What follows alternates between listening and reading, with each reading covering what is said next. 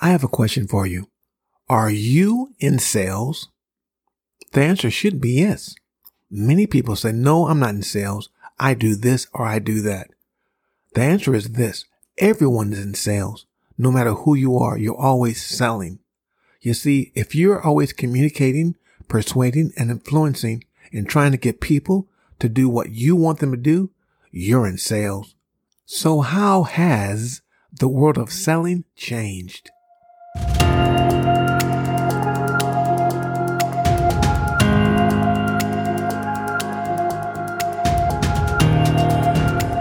Welcome to the Sales Doctor, where we discuss the process of selling and how to put more money in your pocket. Today, this episode is about the changes we've seen. I believe that we're seeing changes we've never seen before. In other words, we're going into the perfect storm. Before 2020, in 2019, you would get up, go to work, punch a time clock if you had a time clock to punch, or do different things. But now, in 2020, because of the COVID virus or this coronavirus, things have changed.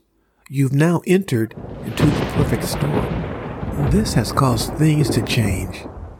Before, the world of business to business, few had escaped.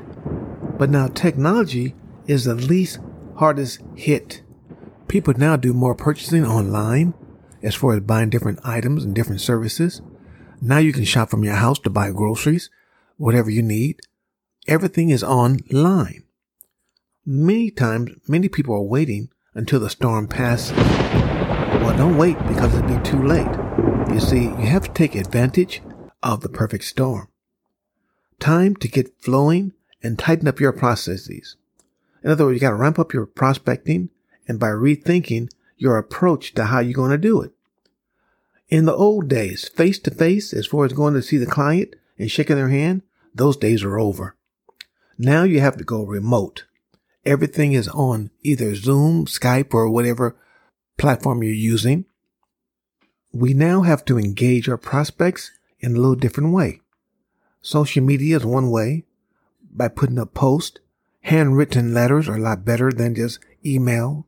Gifts are very important. In other words, you have to stay on top of your prospect's mind by doing things that will cause you to always be there. But now you might say, well, wait a minute. Emails have decreased as far as open rate. I read from the world data that emails will increase the open rate by 41% if you put the word pandemic in the subject headline. That's very important. So, in other words, stay on top of your customer's mind by becoming empathetic and letting them know that you are communicating to help them to become a better individual.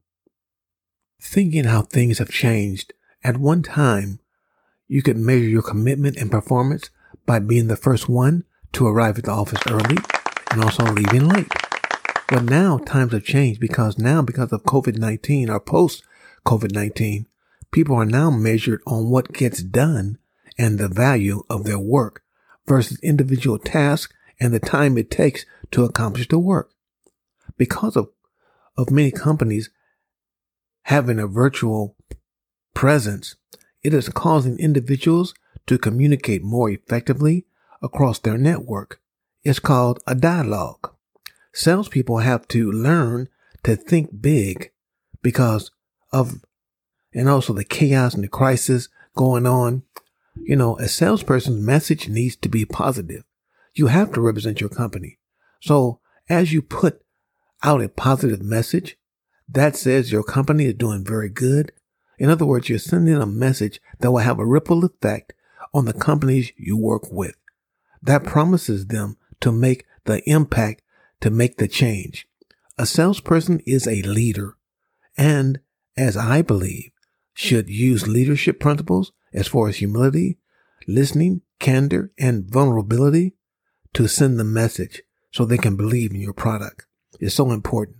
Things have changed. You've now entered the perfect storm. Because of my health challenge, I always focus on 3 words: mindfulness, choices, and intentional. Now you may say, what does this mean to me? Well, mindful means being aware. Are you aware of what's going on with your clients?